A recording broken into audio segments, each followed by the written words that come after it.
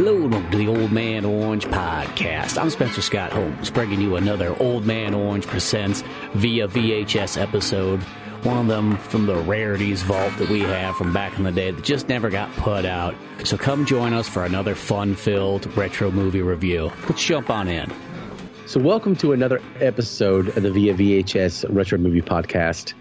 I'm Wesley, as always joined from the West Coast with my good friend Spencer Scott Holmes, the Renaissance man. How you doing tonight? I'm doing pretty good tonight. You know, it's a good day. Can't complain. I always can. But Skype is doing its best to thwart our efforts tonight. But I won't be denied. All right, 10-4 rubber duck. I'm going through. You're going through. You can't stop me. Yeah, it's just going to happen. Got you covered, Pigpen. Yeah, there we go. What's up? Yeah. So tonight, if you haven't already figured it out, obviously by the title of the episode, which pretty much gives it away, we're going to be looking back at Convoy from 1978. This is as far back as we went so far on the show. We haven't even visited the 70s yet on the show. I think this is the first episode. I think the first 70s, one, at least for this section of Via VHS. That's definitely and it's good because I love the 70s. Like, as far as movie making goes, I think that's one of the top decades of like pure fantastic films. I mean, I think there's no such thing as a bad decade in movies. Like, some people always want to go like, oh, this decade's not as good as this one. I'm like, yeah, you kind of argue it, but there is some of those few where there's just like, you get those just hardcore directors coming out, making all kinds of cool stuff, things you'll never ever see again, and so on. And Sam Peckinpah is almost like the ultimate 70s director. Oh, man. The trivia I was reading about this guy is just unbelievable. There was an outlaw attitude in general in the 70s, and there's an outlaw attitude to this film for sure. But, all the guys coming up, whether it be, or not even coming up, just people who were at their height in the 70s. And then you also have the American Zoetrope guys. You got the Spielbergs and the De Palmas and Scorseses and Coppolas who are, hitting their stride, and they're all kind of changing the game and doing whatever they got to do. So this movie kind of fits in that vein a little bit, the outlaw theme. And Peckinpah, again, I think it's worth repeating. This is the second time we've done a Peckinpah movie. First time was on your show. Yeah, we did The Getaway. Yeah, we did The Getaway. Steve McQueen and Peckinpah, they're best pals. And again, it's so weird when I read the trivia. Dude died literally the day I was born. Yeah, so you're just the reincarnation of him. Yeah, maybe I am. Maybe I'm Peckinpah with less cocaine and Quaaludes. Exactly. Because he's like the definitive director when you think of the guy who's like just hammered on drugs and alcohol and staying up all night, and he's making like these amazing pieces, but that like that train can only run for so long before it just flies off the tracks. Fire and chaos coming down, but like in that moment, it's like it channels. There's something about like the 70s that you can like sort of channel like all these drugs and still create something, where I feel like if someone went to do it nowadays, it would just crash and burn before they even got started. But there was like a balance that I think people got. It's like almost like in the 60s they kind of figured out how to balance it, and in the 70s they went with it, and by the time the 80s came, some of these guys just literally petered out by about that point. But yeah, that's one way to put it. Yeah, there's some cocaine cowboy element going on with this film for sure. If you've never seen Convoy, I was going to say it's on Prime, but it's not. It's already disappeared. But I think you can see it. I checked it on Tubi and Pluto if you don't have it, or if you want to rent it somewhere. But this is kind of similar to True Lies, where it's actually difficult to rent or buy streaming. So you have to find a physical copy, which isn't always easy these days. So, speaking of True Lies, though, that came back on Prime. Like, it was just like, I saw that. It's like, what the hell? It gave us all that warning, like, this is going away. You better watch it, and so on like that, or you're gonna have to pull out that DVD copy. It doesn't fit the widescreen TVs, and then all of a sudden it's back on there. So who knows? Convoy could be on here again in like the next 3 weeks. Yeah, I'm assuming what happened is because we watched that in January. True Lies, and then it went away through the month of February and March to bring it back. So I don't, who knows? I can't figure it out. But going into like Convoy and whatnot, this is one of those ones where it's like, it's a movie I've always wanted to watch. And I think of that poster because you just see Chris Christopherson. He's just stand there next to his truck and Ally McGraw's on his shoulder and he's got no shirt on. He's just looking as manly as can be, just like hanging out there and whatnot. And it's just like, I don't really know what this movie's about, but it's Sam Peckinpah. There's semi-trucks in there. Like, I'm pretty darn sold. He's got Ally McGraw. Like, okay, come on. Like, do we really need to know more? No, you don't. And Christopherson, man, first of all, my wife's got a huge thing for Christopherson. He's got a house like a mile above me over here. What, for real? Yeah, he's got a ranch out here. Like, I'm kind of wondering if he still has it to this day, but for many years he's had one. That's interesting. Oh, Christopherson, Christoph, man. Yep. he has that. He oozes charisma. Mm-hmm. He's a cool guy. You see him, and you're like, oh, God, I want to get a beer with this guy. He's got great stories. That might not even be true. Yeah. But he just has that air about him. And he's not, like, tremendously versatile when it comes to music or acting, really. Mm-hmm. But he's just got this air about him. He's just so damn cool. Yeah. That's always kind of how he is. Because, like, in general, like, there's not like, you think of him, he's in a lot of movies, but at the same time, it's like, there's not like tons of those, like, oh my God, remember when Chris Christopherson was like in this movie? It's not like he gets like those Clint Eastwood roles or anything like that. But at the same time, whenever he's in a movie, you get real excited anyways. You're like, dude, I'm here to watch him. Oh, man. Well, dude, when I was reading the trivia for this, there's a lot of things I didn't know about him, which is surprising because, I kind of, that group of guys, that kind of highwaymen, the Johnny Cash. I mean, my son's named Waylon, okay? Yeah. I kind of dig that vibe. And my wife does too. And, I was surprised how much I learned about him, that he was like an Oxford Rhodes Scholar and a helicopter pilot, dude, just like. The Army Ranger, like highly decorated. Yeah. Dude. Yeah, man. He is a badass dude. Yeah. Legit. So even if he's not the best actor in the world, he's just so cool that it works. Well, think too, it's like, even if someone says that maybe he's not the best actor or whatever, it's like he's got all these other talents that none of these other actors have anyways. Exactly. He's the guy doing so many different things at once, so whatever. Yeah. He was it I don't know if you read that whole thing about him landing a helicopter in Johnny Cash's yard to give him tapes. Because he wanted to show Johnny Cash he could sing, so he just landed a helicopter there. And, like, listen to my music, damn it. He kicks down the door, comes in with an M16 in one hand. Johnny Cash is trying to pull a tractor out of the mud again. Oh, man. I could go on about Johnny Cash all night. But anyway, so Convoy 1978. Wait, is that right? Yeah. Yeah. So we got Chris Christopherson, obviously in the lead role. You mentioned Ally McGraw, Ernest Borgnine in this film. I'm already laughing. I didn't know a whole lot about this film before. I had never seen it either, surprisingly.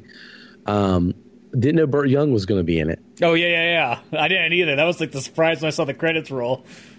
Yeah, I was like, what? We got Paulie. And his truck said Paulie on it. It's like Paulie Trucking. I love how, because it's like 2 years after Rocky, so that like they're just like, yeah, sure, maybe he just thought like, they're probably not going to be in a Rocky movie anyway, so whatever. Yeah. Didn't realize he'd be like the longest like surviving character. Like everybody else seems to die way before Paulie does. Yeah, that's true. Rocky just can't get rid of the freeload like brother. He was there. He was in the sidetrack for a second. So he was there in Rocky, the one we call Rocky Balboa, right? He was in that one, right? Yeah, that's the one I think where he passes away is in the fifth one. Yes. Or the sixth one, I mean. Yeah. So because then in Creed, in the new Creed movies, which are awesome, by the way. Yeah. He's not there. They kind of reference that. So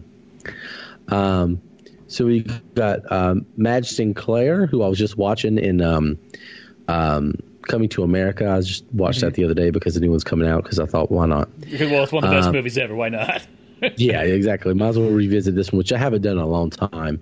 Seymour Castle, Cassie Yates, some semi-recognizable guys. Bill Kuntz. I essentially, this is, Burt Reynolds era. So Christopherson is as cool as he is. He's kind of like, okay, well, you want Burt Reynolds first for this movie. Yeah. And he can't play in every movie. So old Christopherson was probably the backup. Yeah, because it kind of is. Because, after Burt Reynolds, when you got Gator and White Lightning and so on, and kind of setting all these movies in motion to have that kind of like truck driving, car chasing, escaping the law, that's one of my favorite. I love that genre of movies, and it's a short run. Like it kind of goes from like early 70s to about mid 80s, and then from about that point on, you just don't see these movies too often anymore. There's a few kind of remnants here and there. I mean, you could almost even say something like the Dukes of Hazzard, like remake in 2004 or whatever it was, or 3. Mm-hmm. There's that one with Patrick Swayze where he's like Black Dog, where he's like the semi truck driver. Kind of reminds me of that. Dude, I swear to you, hold on, not even 24 hours ago, I'll find it before this show's over, and if you're watching on YouTube, I'll prove it to you. I literally just got that VHS last night. Somebody gave it to me. That's a great movie, though. Like, have you ever seen that one? God. Yeah, man. Dude, of course I saw it. It has Randy Travis in it. Yeah, that's my boy. Hey, also from North Carolina, just down the road from Charlotte. There you go. Oh, Randy Travis. Love Randy Travis. He played my great. He played one of the youngers in one of the movies. I can't remember which one he was. He played Cole Younger, I think, which is cool. So, anyway, that's way off topic. I am related to the Youngers. That's what I was getting at, and so I like Randy Travis for that. Where was I going with all this? Oh yeah, so you were talking about the outlaw element and kind of like that adventure element that kind of existed in the 70s. Mm-hmm. I am fascinated by it. Wasn't just movies that had that, because I watch a lot of music documentaries. Mm-hmm. And like when you hear stuff about, like, a great one is the Eagles documentary, or like Muscle Shoals, there was this real sense of adventure just in general in the 70s, like these people going out on their own, like, late 60s too, and just kind of, or with a group of guys just barnstorming the countryside or doing whatever it is they can do, and kind of like sticking it to the man, living life their own way. And it permeated all the way through the movies, and you had a lot of good directors to bring that there. But like it when watching a movie like this, it kind of reminds me of those documentaries and stuff and things like that. And man, I'm just, what a time to be alive. Yeah, well, it's almost like it's like a very piratey time. I mean, nobody's like dressed up like pirates, but it has like a very pirate feel. I mean, that's almost like that Southern kind of pride of that time period, is that like, you load up your car, you got like whatever kind of like job you're selling, or hustling and whatnot. And then like you're fighting the law and, going along and blasting tunes and so on and meeting people along the way. And sometimes you got your chimpanzee buddy with you. Like Clint Eastwood and Cliff Clyde. But it's just like I love those, like, it's just like that Southern era of filmmaking where they just made these really good movies kind of. And I remember there was a period too where they didn't think they were going to be able to sell that. They're like, who the hell is going to go see these movies? And obviously it sold to not only Southerns but everybody in America and other countries as well too, and they turned out to be big hits, Burt Reynolds and so on. But this one fits like directly in like the dead center of those kind of movies. Like right when the boom was really like exploding. Yeah. And Outlaw Country had a lot to do with that. Yep. And I think, they kind of go hand in hand. I think they kind of benefited from each other, just that whole attitude. And it really was that, like, looking back at that era that you mentioned, I really have not thought about it like I should, living in the South and growing up in the South, but it really was like a big time. My grandpa used to tell me stories, slightly off track, but there's a movie I want to bring up later that I think we should review, Stroker Ace, about Burt Reynolds being in the area where we lived growing up and like hanging out with this guy, Harry Gant, who was a race car driver. I've met Harry Gant a few times, and he owned his race car.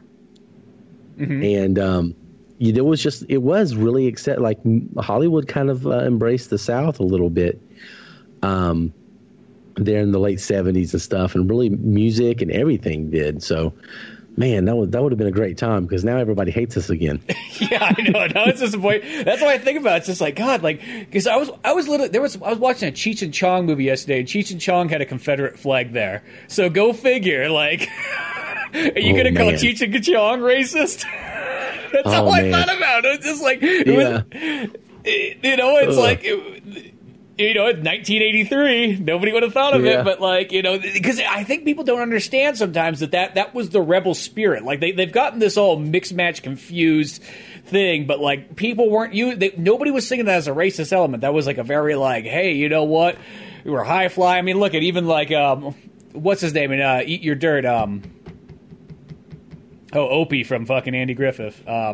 Ron Howard. Ron Howard. I remember, like, he's got just a hat on in that one, just a Southern hat, Confederate flag, like he's part of, like, the Confederates and whatnot. And, like, once again, like, do you think Ron Howard was thinking, like, oh, yeah, because I'm wearing this hat, that's going to be a racist and so on? Like, I just think people just got real confused all of a sudden the last, like, handful of years. There's a little bit of PC in that, and also the fact that, unfortunately, and I'll add my little 2 cents to that, a lot of people did use it nefariously. So when bad people use it nefariously and the good people who have good intent don't step up to do something right to fix it, that's where it gets out of hand. And that's been going on my entire life down here. And I have mixed feelings about it. But I will say, though, on the good part of that is, everybody likes to focus on the negative aspects of Southern culture and different things like that. Everybody's moving here. Mm-hmm. Everybody loves it here. Like it's so awesome. There are things to be very proud of. You can look and say, hey, we did this wrong, and these things need to be addressed, and we need to get better about certain things, but still be proud of it. And there is some of the charm that's being lost just from when I was a kid till now. And seeing movies like this, like Convoy, kind of reminds me of like my papa. And like stories he would tell me growing up and people he knew. My papa had a CB in his truck. Mm-hmm. When we get down to Florida every year, he'd be talking on the CB. I'm like, you're driving a 67 Chevy piece of shit. Like, you're talking to these truckers. Well, I remember in like high school, that was the thing. It was like, we had these CBs, and like, dude, we got to install these in the cars. Like, this would be so cool. It's just like the Dukes of Hazzard. You know what I mean? We'll have our own, because this was still kind of a pre, like, if you had a cell phone, you were kind of rich, so it was still like proto, like, or if you did have it, it was like emergencies only. Like it was that point. Exactly. You didn't just call, but like, man, like if I had a CB, boy, we could just be driving around talking anywhere and so on like that. Instead, we just cheapened out and we just use like the regular like walkie-talkies, like the Cobra ones, which it's kind of like it's like a CB, but not as exciting. It's still cool though. It is. It's still really, really cool. So you have that. And then, I mean, the other thing, too, is just you watch Convoy. And it's actually kind of funny because it's like this movie kind of embodies like sort of like the southernness, but it takes place in New Mexico, like Arizona. It's still I mean, I always like to refer to like whenever like someone's in like Southern California, I'm like, oh, you come from the deep South then. Bunch of Southerners down there. But I kid you not that you watch this. Moonshining, and doing all those like San Diego things, hanging out with Tony Hawk and whatnot. But this is one of those ones though where like when you watch these like trucker movies, like because I feel like being a trucker nowadays, I mean, obviously you'd have a newer truck and so on, and there'd be those kinds of bells and whistles that came along with it. But I feel like the golden age of trucking is like. It wouldn't be exciting nowadays like it once used to be. Like, seemed like back in the day, you're literally a road cowboy almost. You know what I mean? You just kind of... definitely. You go from town to town. You sort of set your own rules. You get a convoy of buddies together, and you guys all work together and whatnot. It doesn't matter who anybody is. Like, as long as you're part of the team and you kind of almost like unionize in your own special way. You just see this, and it's like, this sounds cool. It almost even reminds me of like, even like... You take like Jim Croce, he has like songs about like when he was like a trucker and whatnot like that. It's just like that lifestyle, like that like late 60s, 70s trucking, just that sounds like one of those ones like if you were a part of that was probably a very special time that can't be recaptured. No, it can't. It can't. My dad actually, what he does for a living, he works for Freightliner. Mm-hmm. Helps to make trucks, and they're super safe now, and really, I mean, it's definitely more comfortable to be a trucker now. Yeah. I mean, all the amenities and stuff that they have. That's not making light of the job. If you are a trucker and you're listening to this, I'm not saying it's not hard. Trust me, I know it is. But I'm saying it's definitely more comfortable than it was back in the day. But you're right. It had that cowboy element, pirate element. Yeah. It's maybe we're romanticizing it too much, but I like to think we're not. Well, it seemed like back, you watch Convoy, and I kid you not, it literally feels like this is like, Han and Chewbacca of like the 70s. It is. Cruising around, smuggling stuff and whatnot. I mean, well, these guys technically aren't smuggling anything. They're doing everything kind of, legal. But, it just has this cool element. Like, I'm just watching this, and it's just like, it's such a cool, like, you want to be there. Like, even though, like, the law's after you and the bear's coming down. But it is that thing, like, man, does this look like I want to be part of this team. You know what I mean? Like, yeah. Got a bear in the air. Yeah, it's So, okay, let's kind of dive into what Convoy is about, actually, because it's honestly this movie's kind of convoluted. It's just kind of a mess. Mm-hmm. You can't really figure out why the characters are making some of the decisions they're making or what's really going on, and all of it seems unnecessary. And then this movie does really find itself towards a little bit past halfway. And it gets really, really good. It was good in the beginning, but it's weird. So essentially, Chris Christopherson is he's for some reason, he Rubber Duck. Mm-hmm. That's his CB handle. And he's the hero. Everybody wants to be him. Everybody follows him. They look up to him. He's kind of, womanizing, kind of, got girlfriends in every little, truck stop. I mean, he's just living the cowboy lifestyle, really. Yeah. Before we go further, so did you, when you were watching this, okay, so one element, before we get to the deep part of the plot, Ernest Borgnine is like, I can't remember his name now, all of a sudden. Lyle? Yeah, it was like Dirty Lyle or something like that. Dirty Lyle, yeah. So when this movie really kicks off, they're at this like truck stop, and then Chris Christopherson's got his girlfriend there, but he's kind of like, eyeballing some other girl, and he goes into the truck to fornicate with this lovely young lady. Yeah, the waitress. Did you pick up on the fact that was Ernest Borgnine's wife? Well, it's weird because I didn't even think anything of it when I was watching the movie. That didn't even cross my mind. It's just like, it's a waitress, whatever, like that. And then when I was kind of reading stuff later on, they're like, is it his wife or is it his daughter? And like, it kind of like went back and forth, like that it could be, because they only have like a couple moments, because there's a part where like once you kind of get the story rolling, and it's like the interesting thing about this, it's almost like the fact that it becomes like a small incident just snowballs into this massive thing, and it's almost like the characters themselves don't really know what to do about it and whatnot. No. But that's why they just kind of are almost kind of not really running from it, but they're trying to carry on with their lives, but then the police just keep like upping the ante to like stop them because they got nothing better to do, obviously. But but it's weird because it's like there's just only like 2 lines that he talks with that waitress, but he says something like, "We'll talk about it when we get home." And I'll say this, I feel like I could see that being more his daughter than his wife. I mean, I guess Ernest Borgnine, maybe he does. Maybe that is his wife. But yeah, I feel like that, there, and maybe it might be, this is one of those movies that, like, when Sam Peckinpah originally put this together, he turned in, like, a 4-hour cut of this film. And I think he was serious about it. Like, here, take it.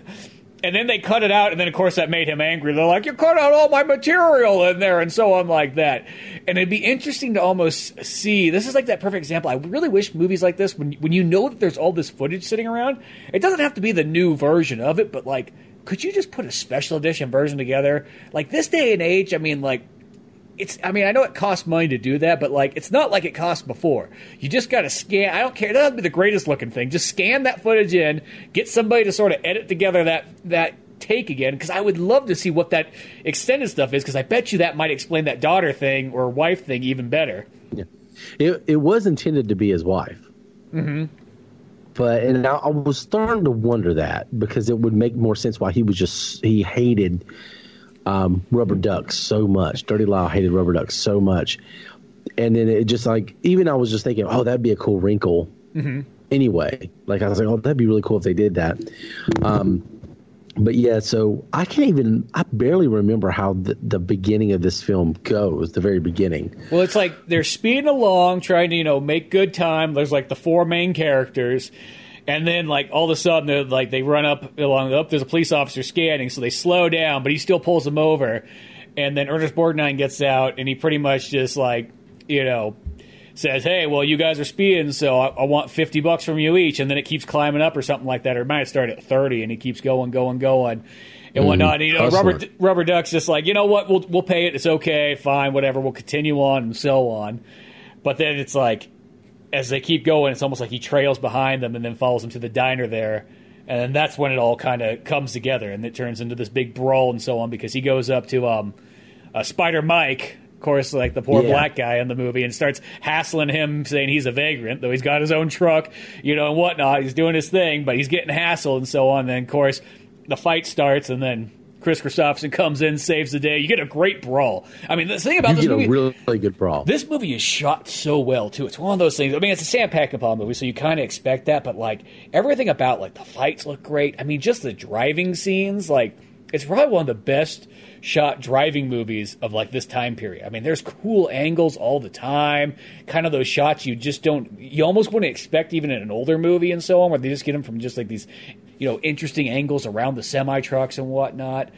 And yeah, coming up to that brawl and whatnot just escalates and just tears the place up and whatnot. And then the guys they tie the police officers down to the tables and we got to get out of here and take on off. This is just escalated way more. All we're doing was backing up our buddy, and next thing you know, we're running from the law. Yeah, it really kind of escalates in a weird way, and they lightly introduce a subplot about they don't do a good job of introducing the subplot about Lyle's wife.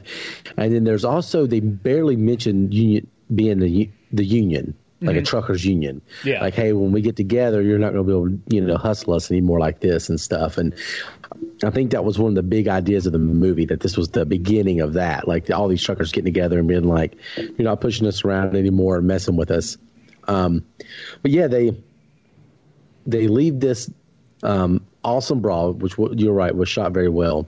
And when you're talking about the shots in this film, the only film I can think of around this time frame that was equally as good, maybe even slightly better, was the original Mad Max. Mm-hmm. About the same, I think maybe the year after. Yeah, it's pretty darn close. Yeah, actually, I think it might be beforehand. I think it's 77 almost, but I could be wrong. Is it? Yeah, it's around this time frame. And both these movies are shot really well, but yeah, essentially there's this one little tiny altercation with Ernest Borgnine's character just bullying him and harassing him, and he's trying to up the ante and really trying to get Spider Mike in trouble. Mm-hmm. And then the next thing you know, when they peel out, this convoy first starts little and it just gets bigger and bigger and bigger. And the thing, why does Ally McGraw, why is she even there? Well, she starts off in the beginning and she's got what kind of vehicle is she driving in there? She's driving a... That's the beginning of the movie. Yes. Yeah, because remember, and she's speeding along, and she kind of they think it's kind of playful and so on. Then of course cops come by and whatnot, or I guess because they even throw her under the bus with that one goofy cop at the very beginning there. Yeah. But and then her vehicle ends up breaking down. It's she's got to get. I almost want to say she's got to get to Texas, but. Well, maybe because of the escalation, they start going the opposite direction, because then they're driving through New Mexico, kind of going towards Arizona.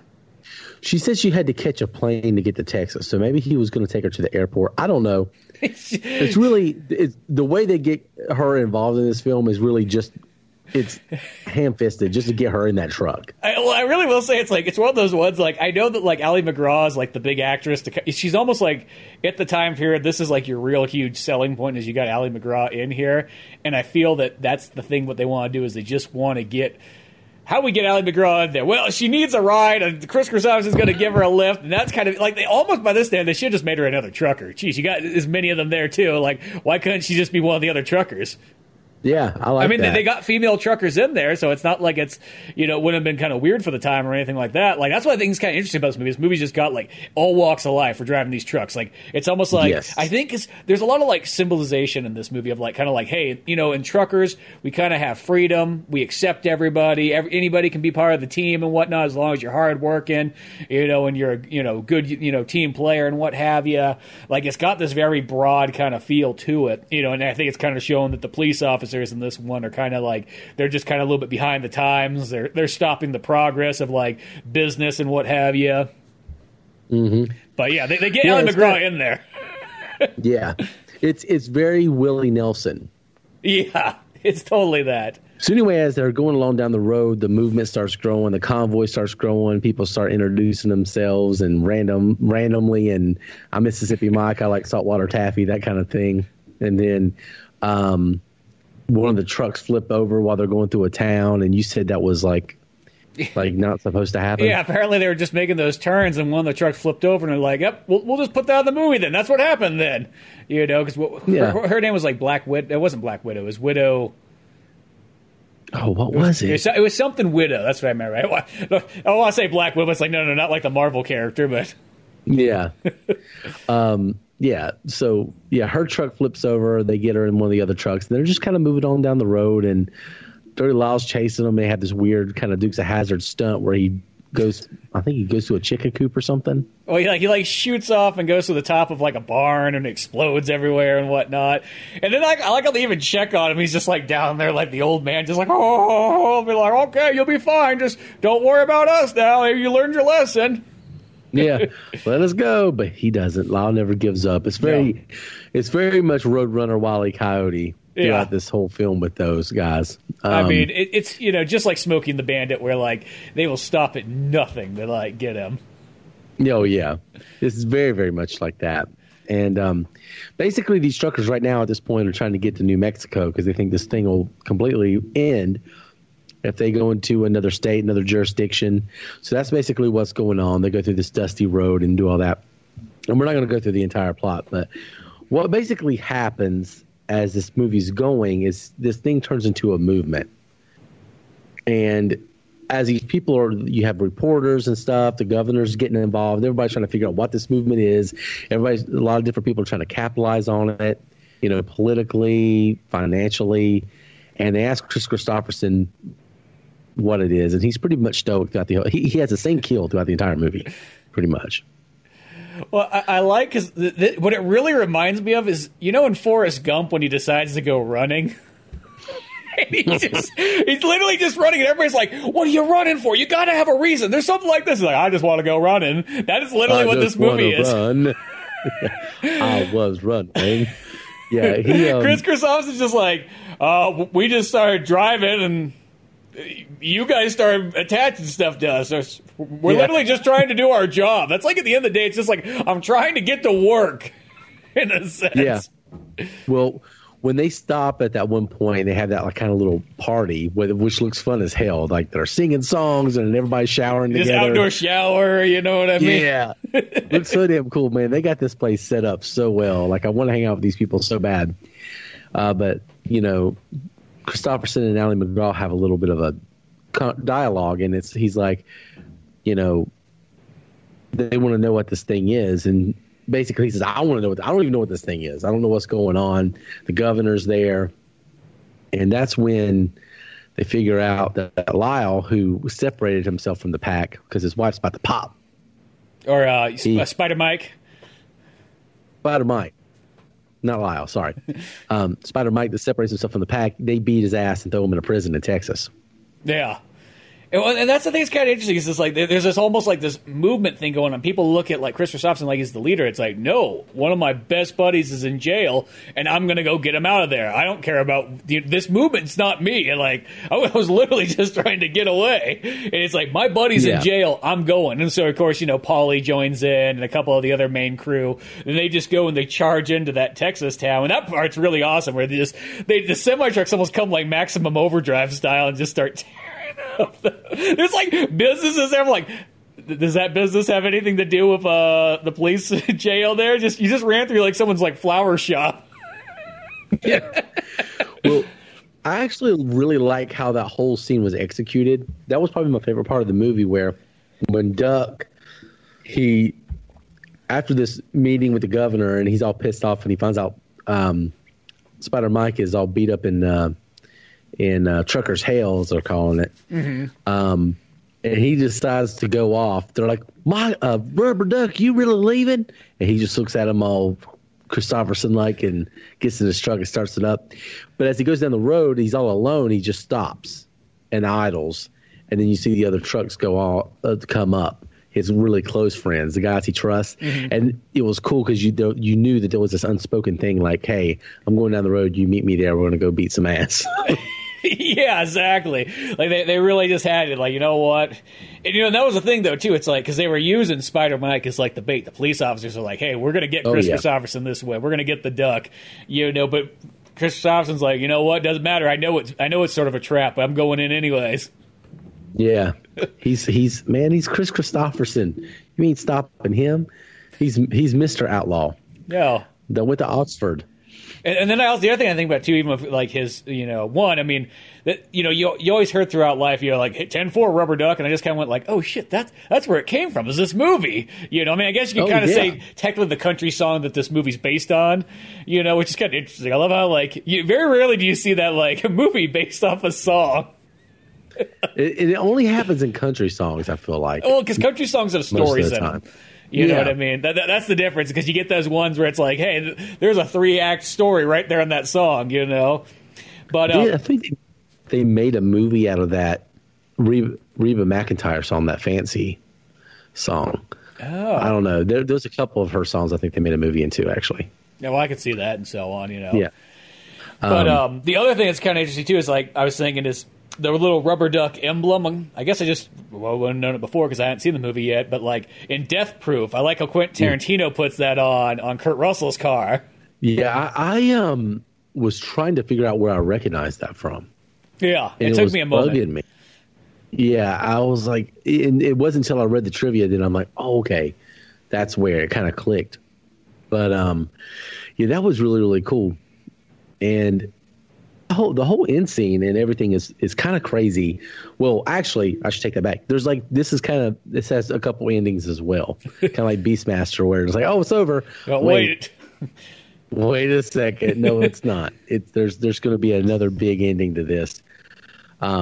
Because when they broke Spider-Man out of prison, I felt like they could have ended it there. Mm-hmm. And you have, Christopherson and Dirty Lyle that have their little dialogue back and forth. And he's like, it's not over for me. And Christopherson's like, it's over for me. And he leaves. I'm like, okay, the movie's going to end. I'm like, oh, there's like 20 minutes left, or 15 or so. Uh-huh. Something's about to happen. And you get the very like Western, like, we're going to Mexico. It's the only way left. Yes.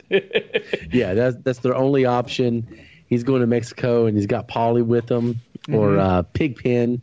Yeah. Well, he had a different name at the beginning of the movie. Love Machine, I think it was. Yeah. That sounds like such a Paul. That sounds like the total Paulie name. Yeah, exactly.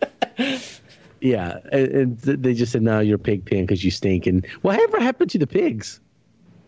Yeah, that's a good question. Does he still have? He still carrying them around? The pig? Because poor Spider Mike always had to be behind Pigpen. And he had, his windows down and whatnot. And he was like, of course, all the pigs. You'd think they'd put Pigpen at the very end if he's got all the stinky pigs with him. Yeah. Yeah, that was kind of weird. Yeah, they at the beginning, he's carrying pigs. That's why they call him Pigpen. And then you don't really see him again. And before we get to the very end, one thing I was kind of disappointed with this movie about, but I guess it makes more sense the way the movie ends. Mm-hmm. So there's a roadblock scene middle way through the movie. And this is actually a really good, well executed scene too. This is, to me, where the movie started getting really, a little bit better put together, a little bit more coherent. Mm-hmm. Was when they're coming up on that roadblock, and then you got the bear in the air. Bear is lingo for cops, if you haven't figured that out yet. Kind of relate to the Smokey the Bear. Like, it's kind of weird. It's almost like they get the Forest Service or the fire department confused with, like, I always kind of wonder how that comes. It's like, because they call them Smokies and Bears, meaning, like Smokey the Bear, but I'm like, Smokey the Bear doesn't work for the police department. No. Maybe it was like the brown uniforms. A lot back then, they were always wearing brown. I felt like maybe that's what it was then. Yeah. Yeah, maybe. Oh, sorry, I just knocked something over. Wow, that was sounded like scary. A cassette falling. I think it was. It's probably Black Dog, but anyway, so they're coming up on this roadblock, and then they're like, how are they going to get out of this? This kind of was first time I was actually in suspense in the whole movie, because at the beginning it's just so silly and goofy and kind of stupid, honestly, that you're just like, let's go with it and have fun. Mm-hmm. But this part of the movie actually was really good. And then the bear in the air realizes that he's, Rubber Duck is carrying chemicals. Mm-hmm. So they got to move the roadblock, because if he runs into everybody's going to blow up and die. And I thought what they're going to do at the end of this movie is be like, psych, I wasn't carrying anything. I had an empty load the whole time, carrying that in my back pocket. But no, they blow that shit up. Yeah, well, it's one of those ones like, this is still like, you got to still have the big explosion. Even if it's in the 70s, people love a good explosion.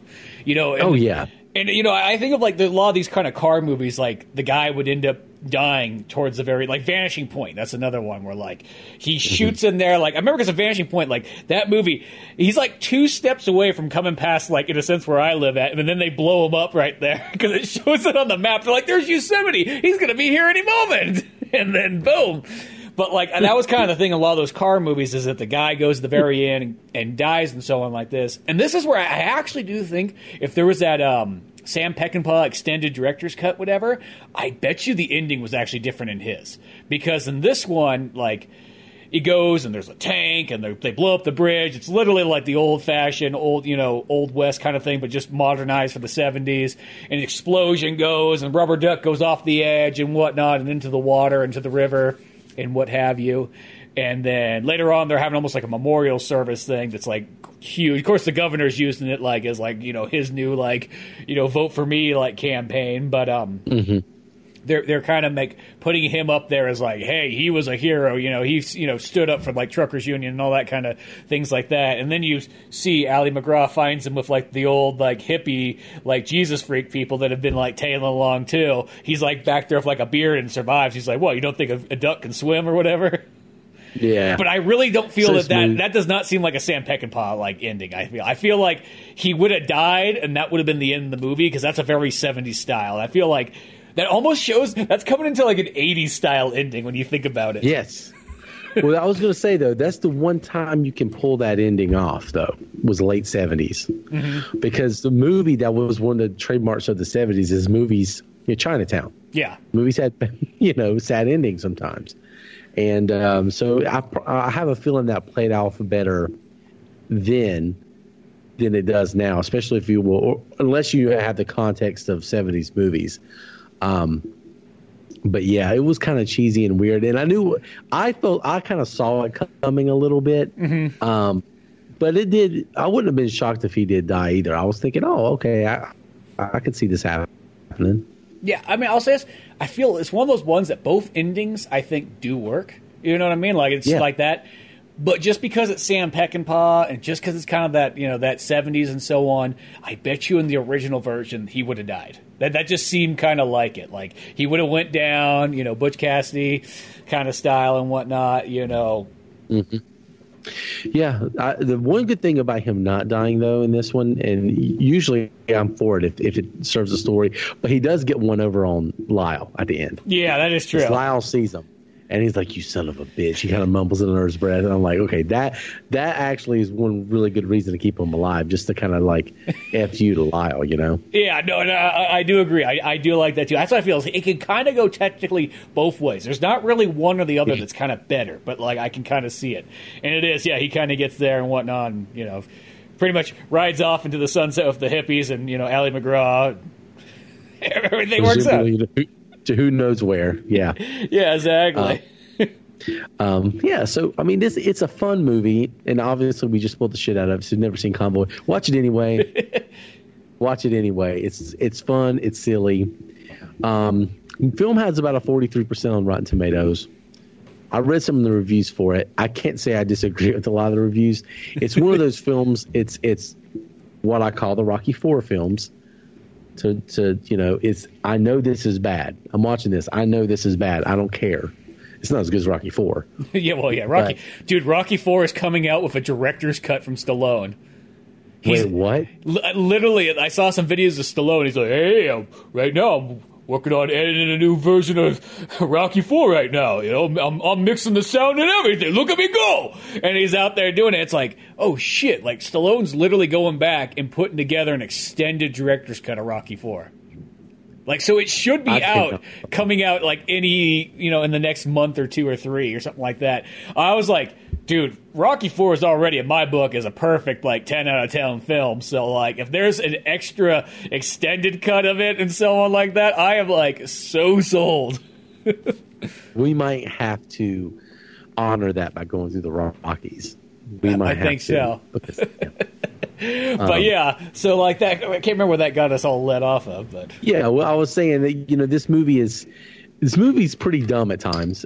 It's kind of not well put together at times, and some of that might have to do with the cuts that they made to the film. Mm-hmm. It's kind of like Planes, Trains, and Automobiles, where the movie, in that movie, it works tremendously well, but that movie is actually hatcheted altogether. It's one of my favorite movies of all time, but it's actually the original cut of that film is way, way different and has a lot of plot points that when you're pointed out later on, you realize, oh man, that there's some things that are said in that movie that doesn't make sense. I feel like that's the same thing with Convoy, mm-hmm. where some of the things that were kind of convoluted and kind of weird and just didn't make sense were better explained in that original cut.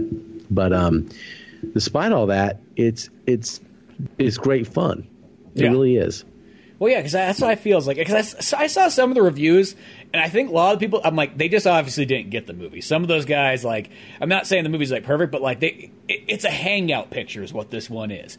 You're kind of coming in just to sort of the trucker lifestyle. You get the lingo. You kind of see it, how they go about it. You get this Western aspect to it, and I don't know, the whole way through, I'm having a good time. I'm having fun when there is action and, all kinds of stuff. It's it's done well. It's shot amazing. The pacing's good. Even there's some, it's just some of the things aren't explained, but I almost feel it's supposed to be almost you're kind of along for the ride and you just met these people, but and they're going to say inside stuff and you're not going to get it. But you're kind of there anyways. You're only here for this 2-hour trip, so you got to kind of absorb it all in. But I don't know. I actually love the hell out of this. I was really impressed. Yeah, it's the 70s Mad Max Fury Road, but with semi trucks. With semi trucks and based on a country song. Yeah, exactly. Other than that, they're very similar. Yeah, Mad Max could almost be a country song. Let's be honest. Yeah, I listen. Be an Australian country song. Yeah, get just throw some didgeridoos in there. It's just Australian now, and how it works. But yeah, so Convoy, 1978. I had fun with this. I'm not going to say it's one of the best films that we've done so far. I would put it slightly above Beastmaster, but it does have a charm to it. Christopherson is so damn cool. Ally McGraw is so damn cool. Yeah. And the characters are very lovable. And that is one thing that drives this film is the villains are pretty stupid and you don't really like any of them or even love to hate them. Mm-hmm. But the camaraderie that they have with all these little characters, it just seems so fun to be there. Yeah, no, it's just one of those ones. You can see why this. I'm really assuming this has got to be one of those top Tarantino films that he probably really enjoyed as a kid. Oh God, I bet so. It's Sam Peckinpah, so I always feel Sam Peckinpah is very proto Tarantino, anyways. But yeah, this one here, I just feel it has just a lot of those kind of moments. I feel even when I would see something like Jackie Brown, you could just see it almost has the feel of just hey, you're just jumping around, hanging out with these characters and so on, seeing their lifestyle and what they do. It reminds me kind of like that. Yeah, it's really good. It's Duel was not too about the same time. That's a great movie too. Yeah, we should do Duel sometime. I don't know if I mentioned this on the show. I think I have. I've been in that truck. Oh, really? In the Duel truck? It's the guy that owns it. Well, I don't know if he still does, but a few years ago he did. Mm-hmm. Is ironically we were talking about the race car driver Harry Gant. He's from Taylorsville, North Carolina, mm-hmm. and that truck is also in Taylorsville, North Carolina. Really? This guy owns it. Yeah, he just owns he has a huge collection of all kinds of trucks, not all movie related, but he has that one. And I tried to get him to bring it to the St. Jude charity event I was going to do. I was getting a bunch of movie vehicles there. I never ended up doing it, insurance reasons, but I did go to him, and I did sit in that truck, and it was pretty damn cool. Yeah, well, that's amazing right there. That's a classic cinema truck, if any.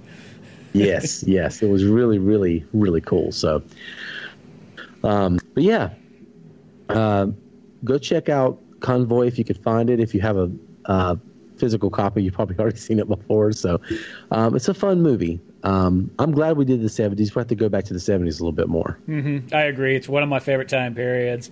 You know, there's just so many great films, and they're very interesting things, because I feel a lot of these movies you just don't get movies like you did in the 70s, you know, anymore. There's just something so special about that time period. Yeah, there's something organic about the way they're shot too. I can't really figure out what it is, but there's a unique look to them, and I don't know. Yeah, it's because they shot so many movies like almost like documentary style, so it feels like it's more real than like almost like, because you think about movies like in the 50s and even like early 60s and so on, and you just got the perfect lighting and the perfect makeup and so on. And don't get me wrong, I like that look too, but then you just get these kind of grungy 70s and late 60s movies and so on, where they're shot probably if maybe not even the greatest equipment and so on like that, but people don't have makeup on, they're sweating, they look real, it looks brutal and so on. The environment, the conditions probably aren't great. It's like when you see Texas Chainsaw Massacre, you know what I mean? Like that almost kind of embodies like that feel of like, you can see why people thought that might have been real. Oh yeah, exactly. It just has that kind of like take to it, and I feel like that's just 70s filmmaking in general. Everybody looks sweaty for some reason. They just didn't hire that boy that used to come on by off the towel and take the sweat off you. Well, yeah, definitely check this film out. I'll let everybody know. So we're gonna probably do one more episode, take a slight break because I'm going to move, but I do have a video coming out. I will have some stuff in between. So there shouldn't be a break in content, but I'll let everybody know what's going on. I'll have a little video coming out where I'm going to kind of update everybody on what's going on via VHS and where it's going, some things we're adding to it. I had a chance to plan some stuff where I went home and I'm filming some of the places I grew up going to, because I have a feeling they're getting ready to be torn down. And for some reason, the mall that I grew up going to and the movie theater I grew up going to are very popular on YouTube already. It's weird. Dan Bell's been there and Ace's Adventures has been to the mall. So I thought I should probably go there and give my insight on that kind of stuff. So I'm going to do like a little nostalgia tour in a couple weeks. And then, so I've got some other stuff coming up, but I think in the near future, we'll be diving into more of the nostalgia topics, some extra things, maybe some TV stuff. I know Spencer would like to get into some cartoons or something animated as well, I'm sure. I can always do that. Yeah. So stay tuned for that. But anyway, any big shout outs, any big news, anything you want to say before we get out of here? Actually, by the time this episode might come out, it might be pretty darn close to Pizza Boys issue 12 being out there. So it should be around this, give or take, if anything. So you can always check out that comic book that I make, Pizza Boys. Go to oldmanorange.com. It's got all the information there. It comes up on Amazon Kindle and Comixology and all that stuff. That's Pizza Boys with a Z. But yeah, that would be the big news right there. There you go. And it's even got a VHS kind of theme, because the intro starts off with like a big old movie theater of like, I kind of put all the bad kind of stereotypes I've ever seen of like when you go to a movie theater and you're like, oh great, these people are here, these the old people being loud, the people running up and down the stairs, throwing stuff, leaving trash everywhere, all that stuff I kind of combined into those like a-holes. Those just crazy people that just want to ruin good time cinema. That's the reason we're getting all digital, people. Are you a-holes? There's always somebody out there that ruined the fun, but they really are, man. Yeah, so definitely go check that out. And if you're like, hey, I don't know where to find it, what did he say? The links are down below. So you got all kinds of, you get links to Old Man Orange as well, and oldmanorange.com and all kinds of fun stuff. So links down below. Go find that stuff. Stay tuned for all kinds of new Via VHS stuff that we're going to be doing here soon, and maybe some extracurricular stuff and coming throughout the summer. We'll see what's going to go on with that. But anyway, thanks for listening. Find us on Twitter at Via VHS. Find us on Instagram at Via VHS Pod. And with that, Via VHS is out.